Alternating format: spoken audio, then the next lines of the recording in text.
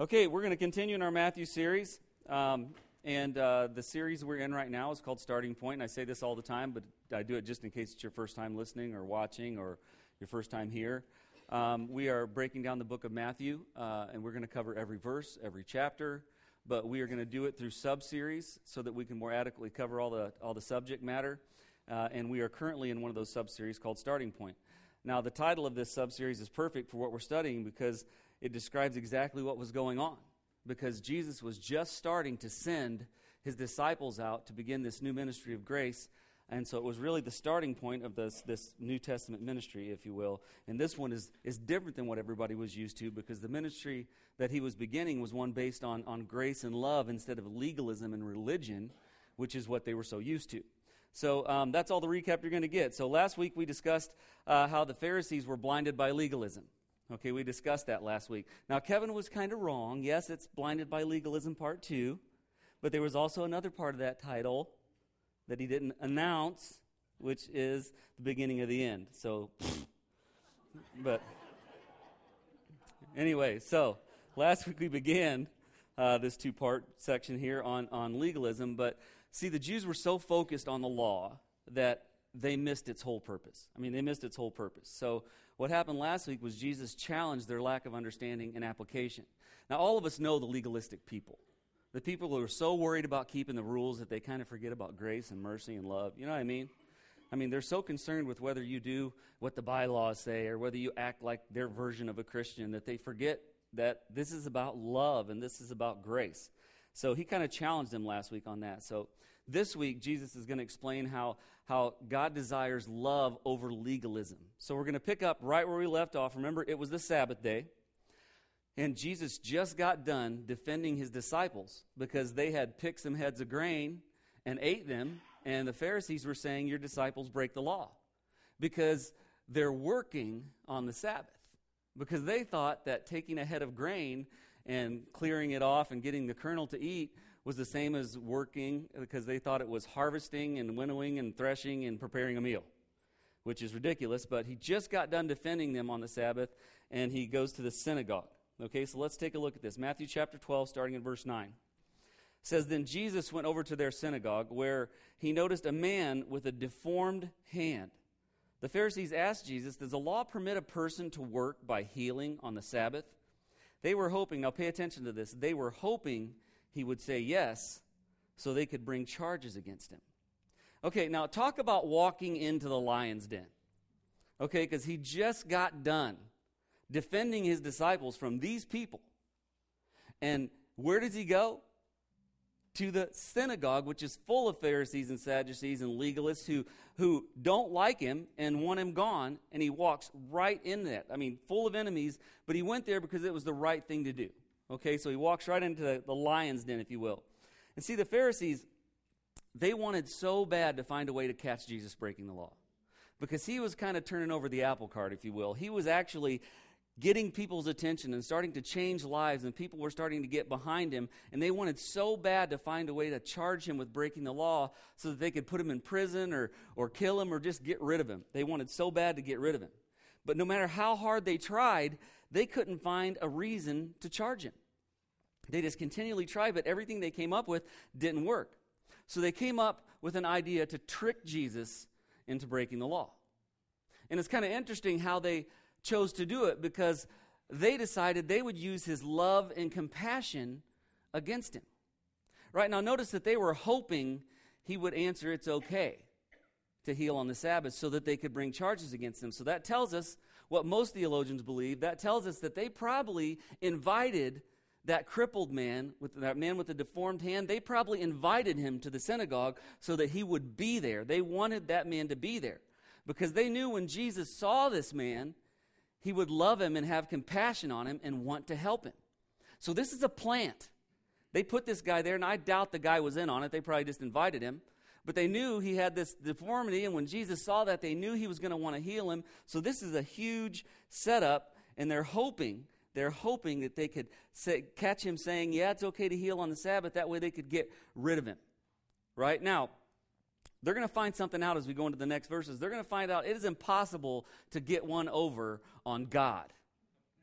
Okay? It's not like anybody here ever try to fool God? I'm not going to make you raise your hands because I know you have. You know what I mean? Where you try to justify what you're doing, like God doesn't know the real reason why you did it. You know what I mean? Oh, but, I mean, this is the same thing. They're trying to fool God. Jesus was God the Son. But what he did left them kind of speechless. Let's take a look at this. Let's jump down to verse 11. And he answered, if you had a sheep that fell into a well on the Sabbath, wouldn't you work to pull it out? Of course you would. And how much more valuable is a person than a sheep? Yes, the law permits a person to do good on the Sabbath. Okay, so when Jesus walks up to the synagogue, here's the scene. He walks up to the synagogue and he sees this man with the withered hand, with the deformed hand. And the word deformed there in the Greek actually means withered or drawn up.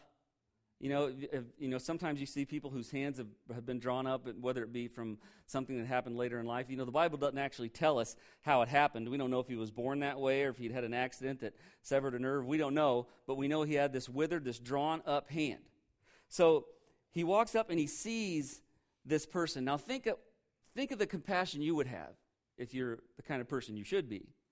Because this guy, imagine how tough it would be for him to find a job. I mean, this was a working society. There wasn't a lot of tech jobs back then, okay? There wasn't a lot of receptionist jobs for men back then. I mean, it was a working society, and here's a man who would have to do whatever job he did with one hand. And imagine the ridicule he got from the mean people, and imagine those sympathetic looks that people gave him when he walked by. If you've ever been in a cast or had to use the little knee buggy, anybody ever have to use the knee buggy? That is demeaning. But anyway, you ever notice those sorrowful looks you get? And at first you're like, oh, thank you. And after a while you're like, shut up, it comes off, But think of all the looks he was probably getting from people, both, scornful looks and sympathetic looks. So this man had a rough life. And Jesus sees this man, and immediately he's having compassion on him. So the Pharisees' plan seems to be working because it really sounds like Jesus wants to help him. And they're probably thinking, yes, we've got him. Look at the way he's looking at that guy. He's going to heal him. You would think somewhere in that thought process they would realize that he can heal people, that there might be a little God intertwined in that deal. But no, they just didn't want him upset in their religious apple cart, so they're like, yes, this is actually working. So everything hinged on how Jesus answered this question that they had ready for him. And the question was, hey, there's a guy here with a deformed hand who'd probably like to be healed. Is it lawful to heal someone on the Sabbath? All right, and I can just see the cocky look in their eyes. But I love how Jesus answered this question with a better question. I love this.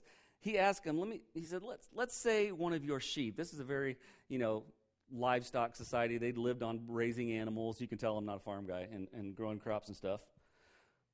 But he says, let's say one of you had a sheep and it fell into a well or a pit on the Sabbath. Would you get it out? Well, of course you would. Of course you would get it out. Yes, it is good. It is okay to do something good on the Sabbath, and people are so much more valuable to God than sheep are to God. Right now, this question was brilliant. It was brilliant because although according to the Pharisees, lifting that sheep out of the pit would violate the law, most Jews would look the other way when it came to livestock because that was your livelihood. So they would look the other way and say, technically it's a violation, but it is his sheep. So you can't just let it sit down there and die. So most of them would just look the other way when it came to a sheep. Now, in their mind, after all, even Proverbs says you should be good to animals. Look at Proverbs 12:10 for all those of you who are mean to animals. It says, the godly care for their animals, but the wicked are always cruel. So they probably had this justified so many different ways. And here's what's sad, is that they had more compassion for livestock than they had for people.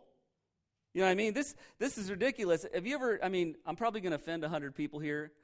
I really don't care, but have you ever noticed that the wacko, over-the-top animal rights people and tree-hugging people, they're stellar about protecting animal life, and they don't care one bit about protecting human life. This is the beginning of them right here. Hey, I love animals. I am like Ace Ventura. I love animals, right? And they love me, except cats. But anyway, I mean, so these people literally thought more of livestock than they thought of the normal human race. I mean, this is unreal. And Jesus asked this question thinking, if they say that it's okay to pull a sheep out of a pit, but not okay to help a human in distress, it's going to show everyone they have no human compassion. And you notice that it doesn't tell us that they answered him. You know why? They probably didn't answer him. Because in their mind, they were thinking, if we answer this, that it's okay to pull a sheep out but not help a person, what's that going to say to people? It's going to reveal that we're kind of jerks. So they just stood there speechless. He's saying, don't you think people are more valuable than sheep? And this man needs help. You know, they were just speechless. And he said, yes, it is okay to do good on the Sabbath. That is okay. And actually, if you look into it, it would be a sin not to do good on the Sabbath. Look what James says in James 4:17. He says, remember, it is sin to know what you ought to do, and then what? Not do it. If you knew you could help a man on the Sabbath, if you knew you could do something good for that man on the Sabbath and didn't do it, it would actually be sin. So he throws this ball right back into the court. This is just a brilliant point. So it silenced him for now. Trust me, they're not going to stay silent long, but it silenced them because this was a brilliant, brilliant point. Now, they weren't going to give up, right? Because you see that they started plotting against him. But here's the thing I noticed in this whole scene that we began with here is that there were more deformities present at this synagogue than just this man with a deformed hand. There was a lot more deformities than just this man's deformity. See, this man's deformity was outward. People could see he had a withered hand. So people could right away see that this man had a withered hand. But the Pharisees and the legalists' deformity didn't show because it was internal. See, this man had a withered hand, but the legalists and the Pharisees had a withered heart because their heart had shrank up, if that's the right word. We'll say it is. It had. You ever see The Grinch? Anybody ever see The Grinch? You know how the heart was real tiny and then it got big? I mean, we're talking reverse. They had this little tiny Grinch heart. Seasonal. You're welcome. Anyway, their heart had shrank because they had become so blinded by legalism that they'd forgotten about love and compassion. And he really displayed that. Here's the thing. Religion and legalism don't leave a lot of room for love and compassion. It just doesn't. You can't be a good legalist, a good rule follower, and be compassionate and loving. Because what if compassion and loving makes you break one of the rules? Well, we can't have that. You see, legalism works against everything Christ wanted for us because it leaves no room for love and compassion. Religious people notice how people dress in church. That's what religious people do, which drives me insane, right? Religious people think about people's reputation when they come to their church. Another thing that drives me crazy. Oh, I know what that guy's reputation is. What's he doing here? I don't know. Maybe he needs Jesus, crazy me. You know what I mean? Religious people know all your sins and focus on them and give you church look when you walk in. You know, that's what religious people notice. But people who just love Jesus notice when someone is hurting and they want to help them. People who love like Jesus can tell when somebody needs the love of Jesus and will share it with them. That's the difference between a religious and a legalistic person and a person who actually has the love of Christ pouring out of them. That's the big difference. Let's move on because I love this next section. Verse 13. Then he said to the man, hold out your hand. Hold out your hand. You ever notice Jesus always asked for one step of faith? You ever notice that? He could have just walked up and said, tag, you're healed. I mean, that would have been it. But he says, hold out your hand. So the man held out his hand, and it was restored just like the other one. Remember that. We'll come back to that. It was restored just like the other one. Then the Pharisees called a meeting to plot how to kill Jesus. See, they may have just wanted to put him away and charge him before. Now they wanted him dead. Because not only did he make them look like idiots, which wasn't a hard thing to do, but now he revealed they didn't have the love for man they should have. He shut down their plan. He trapped those who were trying to trap him by asking a better question than they asked. They wanted him dead. But let's go back here. I just love how he said, hold out your hand. Basically, Jesus was saying, you know you're broken. You know you don't want to stay broken. If you think I can heal you, give me your brokenness. Reach out your hand. And the man reaches out his withered hand to Jesus, and Jesus healed him. Just healed him. Jesus does what he always does. When you trust him, he delivers. That's what he does. When you trust him, he delivers. And once again, let's look at how it said, and it was restored just like the other one. The reason they added that in there was this was showing God's approval of what Jesus was doing. You know why? Because the other hand that had not been deformed, who made that? God made that. When Jesus healed this man, he completely replicated God's work and made the other one just like it. Only God can replicate God's work. So when people look to say, is this a trick? Is that a fake hand? Is that a prosthetic? You know, they went up to look at it, they're like, oh my gosh, it's perfect. Just like it should be. Just like the good hand that God created. Now God came and finished the job and made the other hand perfect too. You know, this was God putting his stamp of approval on it. You see, here's the thing. When we have something broken in our lives, when something goes wrong in our lives, we like to think that it's a punishment, don't we? Listen, if God punished you for every time you sinned, you would be constantly punished all day long. You'd just be walking around with a whip on your back all the time, getting your toast, you know what I mean? Sometimes we're broken so that the glory of God can be revealed when he fixes us. Sometimes it's the people that seem the most helpless that God uses the most powerfully to show how much he loves and cares for his people, to reveal what a big God he is. And I'll bet if all of you think about it, you can think of a time when your brokenness turned into a blessing, can't you? You can all think of how other people saw your brokenness turn into a blessing. Sometimes it's the ones we see as helpless. And those are the same ones God's going to do something huge and something powerful through their lives to reveal himself. Right? So this was a powerful testimony not only to God's ability to heal, but that this was indeed God's son and that he was doing the will of God. Sometimes I think we forget that God can still do stuff like this today. I think we really forget that God still heals the broken. Now, I know that there's wackos on TV that have been charlatans and made stuff up and had, the mics in the ear and, pretending to heal people and people flopping on the floor. I get that. But listen, don't throw the baby out with the bathwater. Okay, which is a really weird saying. But anyway, remember, just because a few people misuse and misrepresent gifts of God, it doesn't mean that God still doesn't have gifts that he gives us and gifts that he reveals to us. God can still heal the broken. Listen, if you want a relationship with Jesus, if you don't have that and you desire it, you're broken. Did you know that? And if you want to be fixed, like this man, you just have to reach out to Jesus and believe. That's it.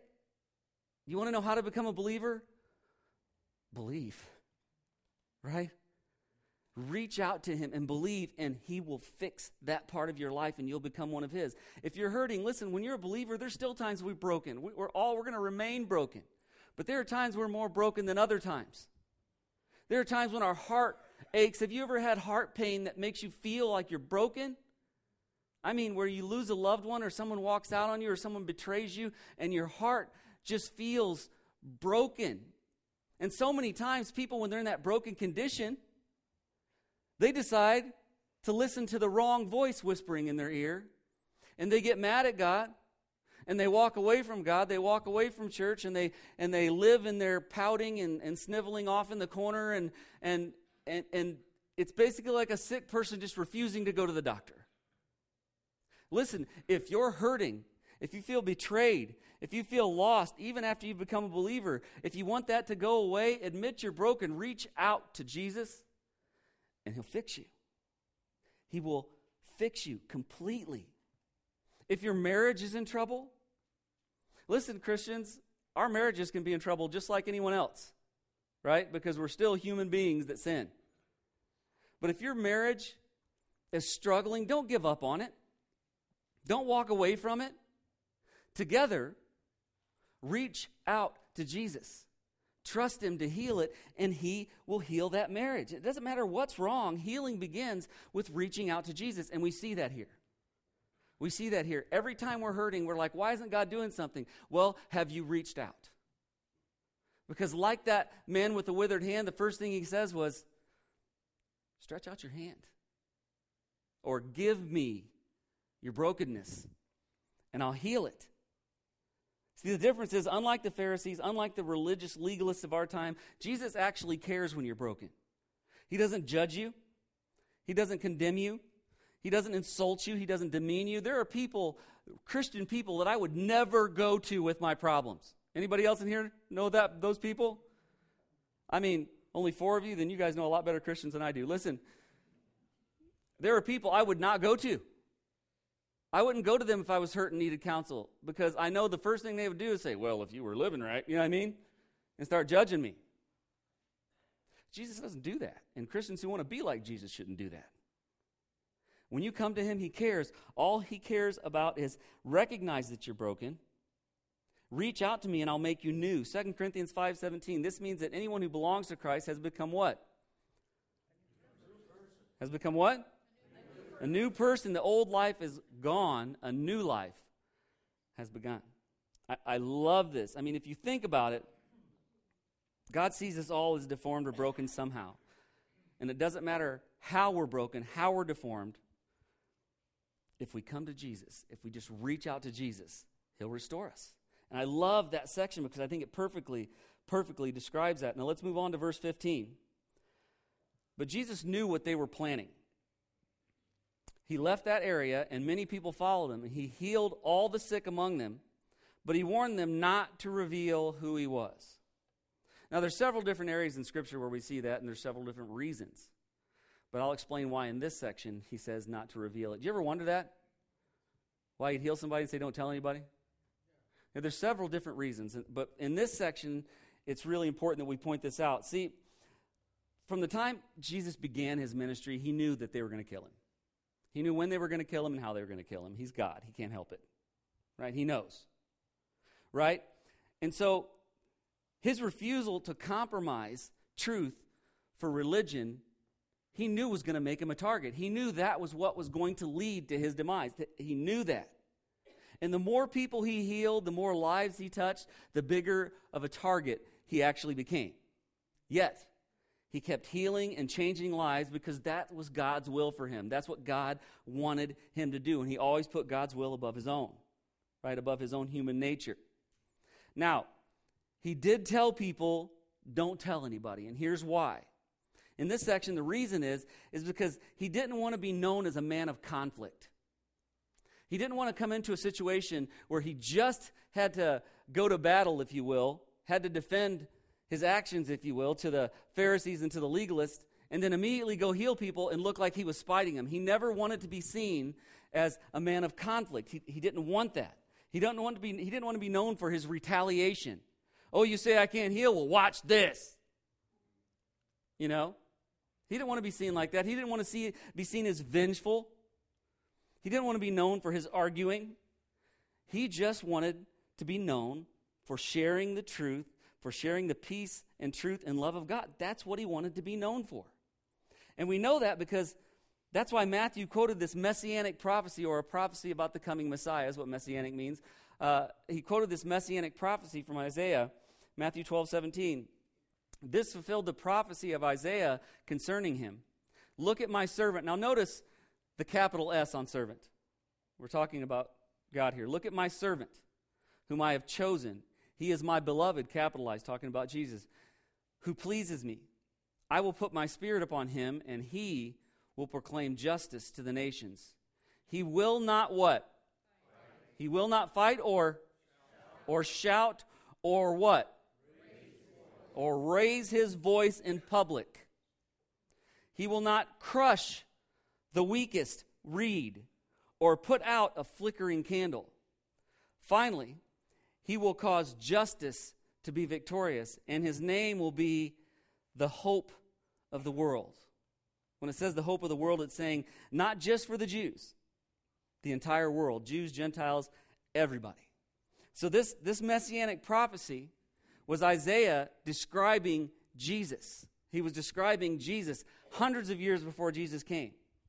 When he prophesied about the servant, capital S servant, he was talking about the coming Messiah. He was talking about Jesus. Now, Jesus could have shouted at them, couldn't he?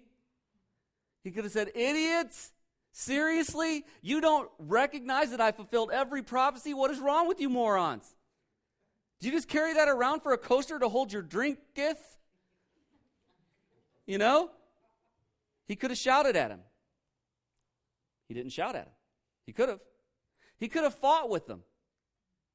He could have fought with them and won. I mean, anybody here want to fight God? You know what I mean? He could have fought with them and won, but he didn't.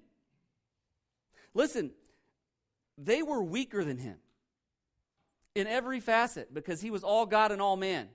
He was wiser. He was stronger. They had no chance against him. They were weak. They were weak. They were like a flickering candle to him that could easily be blown out. You know when a candle's just about ready to go out and the wax is almost to the top? And you can walk by and go, and it goes out. That's what their power was to him. Nothing. It was nothing. He could have done that, but if he had done that, if he had gone out and spited them by healing and saying, "Yeah, and go tell them who did this." Does that sound like a Jesus-type thing to do? "Hey, come here. You got something wrong with you? Let me heal you." "Okay, you're healed. Now go tell the Pharisees what happened. Go tell them that it was me holding the jersey out." Right? Go tell them it was me that healed you. That's not how he wanted to do it. That's not how he wanted to be known. Because if he would have done that, he would have been just like the rest of the leaders that the people were used to back then. Because even the religious leaders wanted to crush their enemies. If they got weak, it was an opportunity to destroy them. Hey, they're weak on the flank. Let's go in there and crush them. That if you would have asked the Jewish priests, what would you like God to do to the Romans? They would have said, crush them into powder. I'm so sick of serving those. I just wish he'd crush them and destroy them, smash them like a bug. Sorry, keep throwing that in there. But imagine, that's what they would have said. Most leaders wanted to crush their enemy. And the ones they didn't crush, they wanted to show their power over them, control them, show them who's boss. This is what most of the leaders wanted to do then, right? Jesus didn't. Jesus wanted to love his enemies. Does that sound familiar? Jesus wanted to save his enemies. And that made him stand out. Because he said, my servant won't be like the other leaders that come that claim to be the power that I've sent. My servant will come and he will win every battle when he walks this earth with love and truth. And in his love and in his truth and in his grace, there will be victory. And not just for the Jews, it'll be for everybody. And he's going to do it without picking up a sword, without raising his voice, without having an argument and beating down and making the other person look ignorant. He is going to do all this with love and truth, because love and truth always lead to justice and victory. Always. Always lead to that. Right? And through the truth that he brought and through the peaceful way he did this, everyone, man, woman, Jew, Gentile, didn't matter. Everyone had the opportunity to have eternal life. And because he chose to do it this way, we know him as the Prince of Peace. The Prince of Peace. That's why he was telling them not to tell. He didn't want to appear to be spiteful. Now, if we could just get believers today, to love and act and treat people the way Jesus did. Wouldn't that be nice? I know that sounds terrible coming from a pastor. But I'll be honest with you, some of the most bitter, people I know are the legalistic Christians. The big rule followers. It's always looking like the hall monitor, the kid everybody wants to beat up. You know what I mean? This is what the legalists are. They don't have any of the compassion. They're just like the Pharisees that he was dealing with, just like them. I tell you what, God revealed to me long ago that this same mindset still exists today. He revealed that to me a long time ago, early in my ministry. Because I remember going to pastors' conferences. I don't go to many of them anymore because I've been kind of disappointed with some of them, but there's still some good ones if you can find them. But I would go to these pastors' conferences, and I'm thinking, wow, this is going to be such a powerful experience, a bunch of shepherds coming together under Christ, the shepherd, and we're going to talk about the love in our church, and we're going to talk about exciting ways to reach people, and this is going to be an amazing, amazing time. And I drove all the way to Texas, which I will never do again. I will fly. Right? But went all the way to Texas, and I walked in to a room full of 90% pompous, legalistic people. Arguing over who did the most righteous things. Before they would even talk to you about anything godly, the first thing they'd want to know is what school you attended. Because that way they could label you and be on the offensive and make you look weak and attack you. First question out of their mouth. Hi, I'm Pastor Chris. Where'd you go? What school did you go to? I'm like, hi, I'm from Indiana. Can we, at least have a little bit of kindness? Because they want to know whether to label me as a Calvinist or an Arminianist or a Calminianist or whatever. And there is a Calminianist because theologians got bored. Right? They want to know how to argue with me. First thing they ask me, they want to get on the offensive. You know what I love to tell people like that? I love to remind people like that of the apostles. You know why? Because 10 out of 12 of them had no formal education whatsoever, and they turned the world upside down and will be sitting on the 12th throne. So I felt like saying, maybe you're putting a little too much emphasis on that. You know what I mean? It frustrated me. They wanted to make sure that they knew how to attack you before they got to know you. One of those pastors, I'll never forget this. He comes up. I was young at the time. I like to think I still am, but he comes up and he says, well, in Connecticut, we're looking for a young pastor. And I said, really? He said, yeah. First guy that didn't ask me where I went, so I was excited to talk to him. He says, here's our list of qualifications. I read that list, and I'm like, you couldn't hire John the Baptist. He's like, must have a doctorate's degree, must have published literature, must be able to work with youth, must be able to understand music, must be able to do this, must be able to do that. And at the end said $30,000 a year. And I'm going, wow. Talk about, searching for Sasquatch. Here you go. But, it was unreal. It was unreal. And I still see this in churches everywhere. I really do, because churches everywhere battle for attendees. I don't understand that. Right? They really believe we're in a competition. We're not, people. We are in the same battle together. All the churches. Our desire is to see people come to Christ.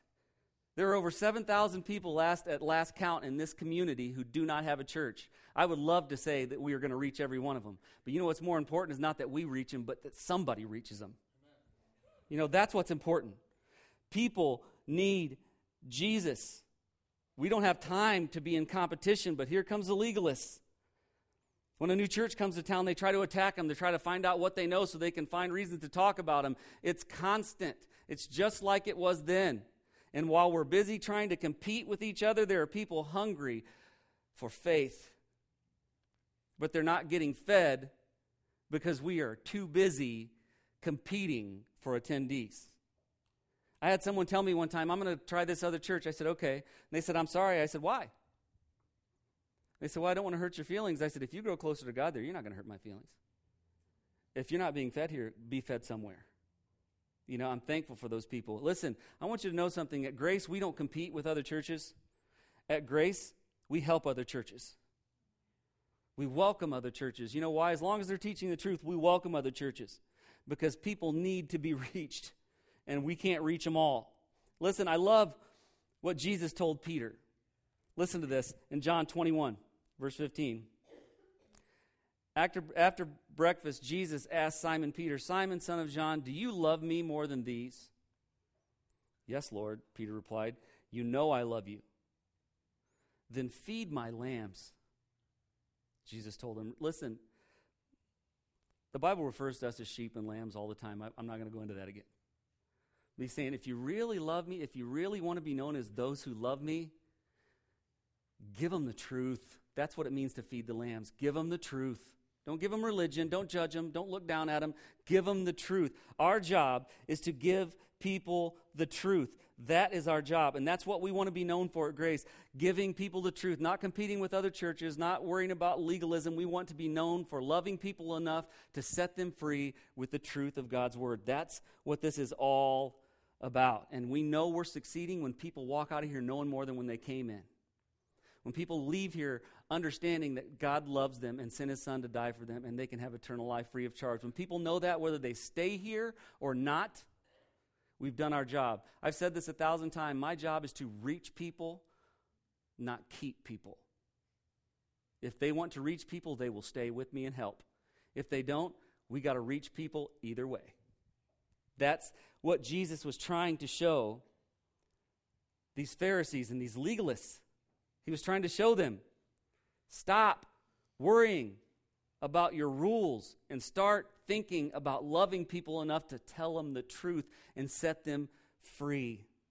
Because listen, if your church isn't focused on love and truth, it's the beginning of the end of it. If we're going to have an end, let that end come the way Jesus came. Let them come get us because they can't stop us from telling the truth. Let that be the end. I'm going to go ahead and close there. I'm going to ask if you would to please bow your heads.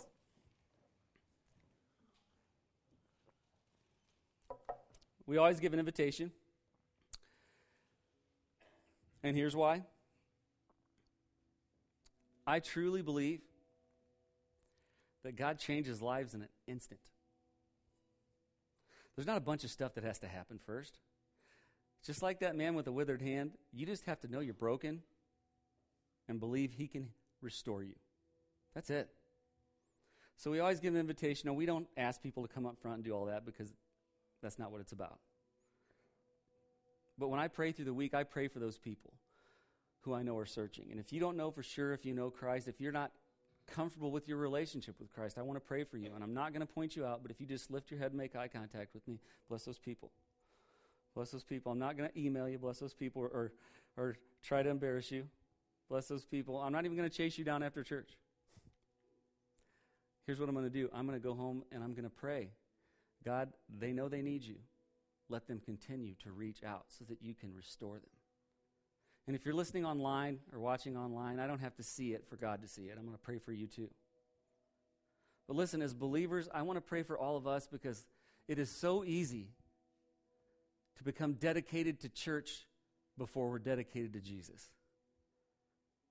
I want to pray that you're searching actively for people who need His love, His restoration, and that our first goal is to love people like He loved people. Let's pray. God, I thank you so much for all that you do. Every week I thank you for your grace because every week I am amazed, every day, every minute, I am amazed that you would love someone like me. I make mistakes. I sin. I do things I shouldn't do.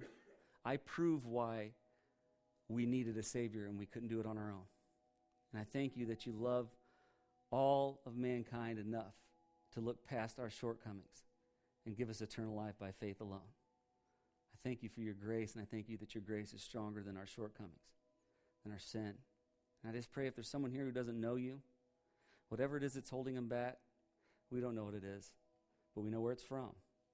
It's the enemy trying to talk them out of receiving the most free and easy gift ever given, eternal life. I pray that whatever that is, you just clear it out of their head. Let them see the love that took you to the cross and let them reach out to you in faith. If they can just believe that what you did was enough to guarantee their eternal life, your word guarantees they'll be one of yours. If they make that decision, I pray they reach out to us, or if they're a long way from here, that they reach out to a good church or Christian person near them so that they can have someone to walk with them in their journey. And God, for those of us who already know you, it is so easy to get in the daily routine of just doing church, of just following the rules.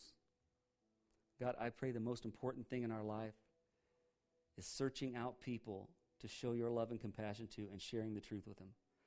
Let our hearts and our minds be focused on enlarging the borders of the kingdom and not following the rules. When people see us, when they hear us, let them see and hear you in our love and our actions and our words, so that we can turn this community and this country and this world around. God, I pray that you bless each of us as we leave here, keep us safe. And if you don't return to take us home before we meet again, let us come together and give you all the praise, honor, and glory you're so worthy of. And we just ask these things in Jesus' name. Amen.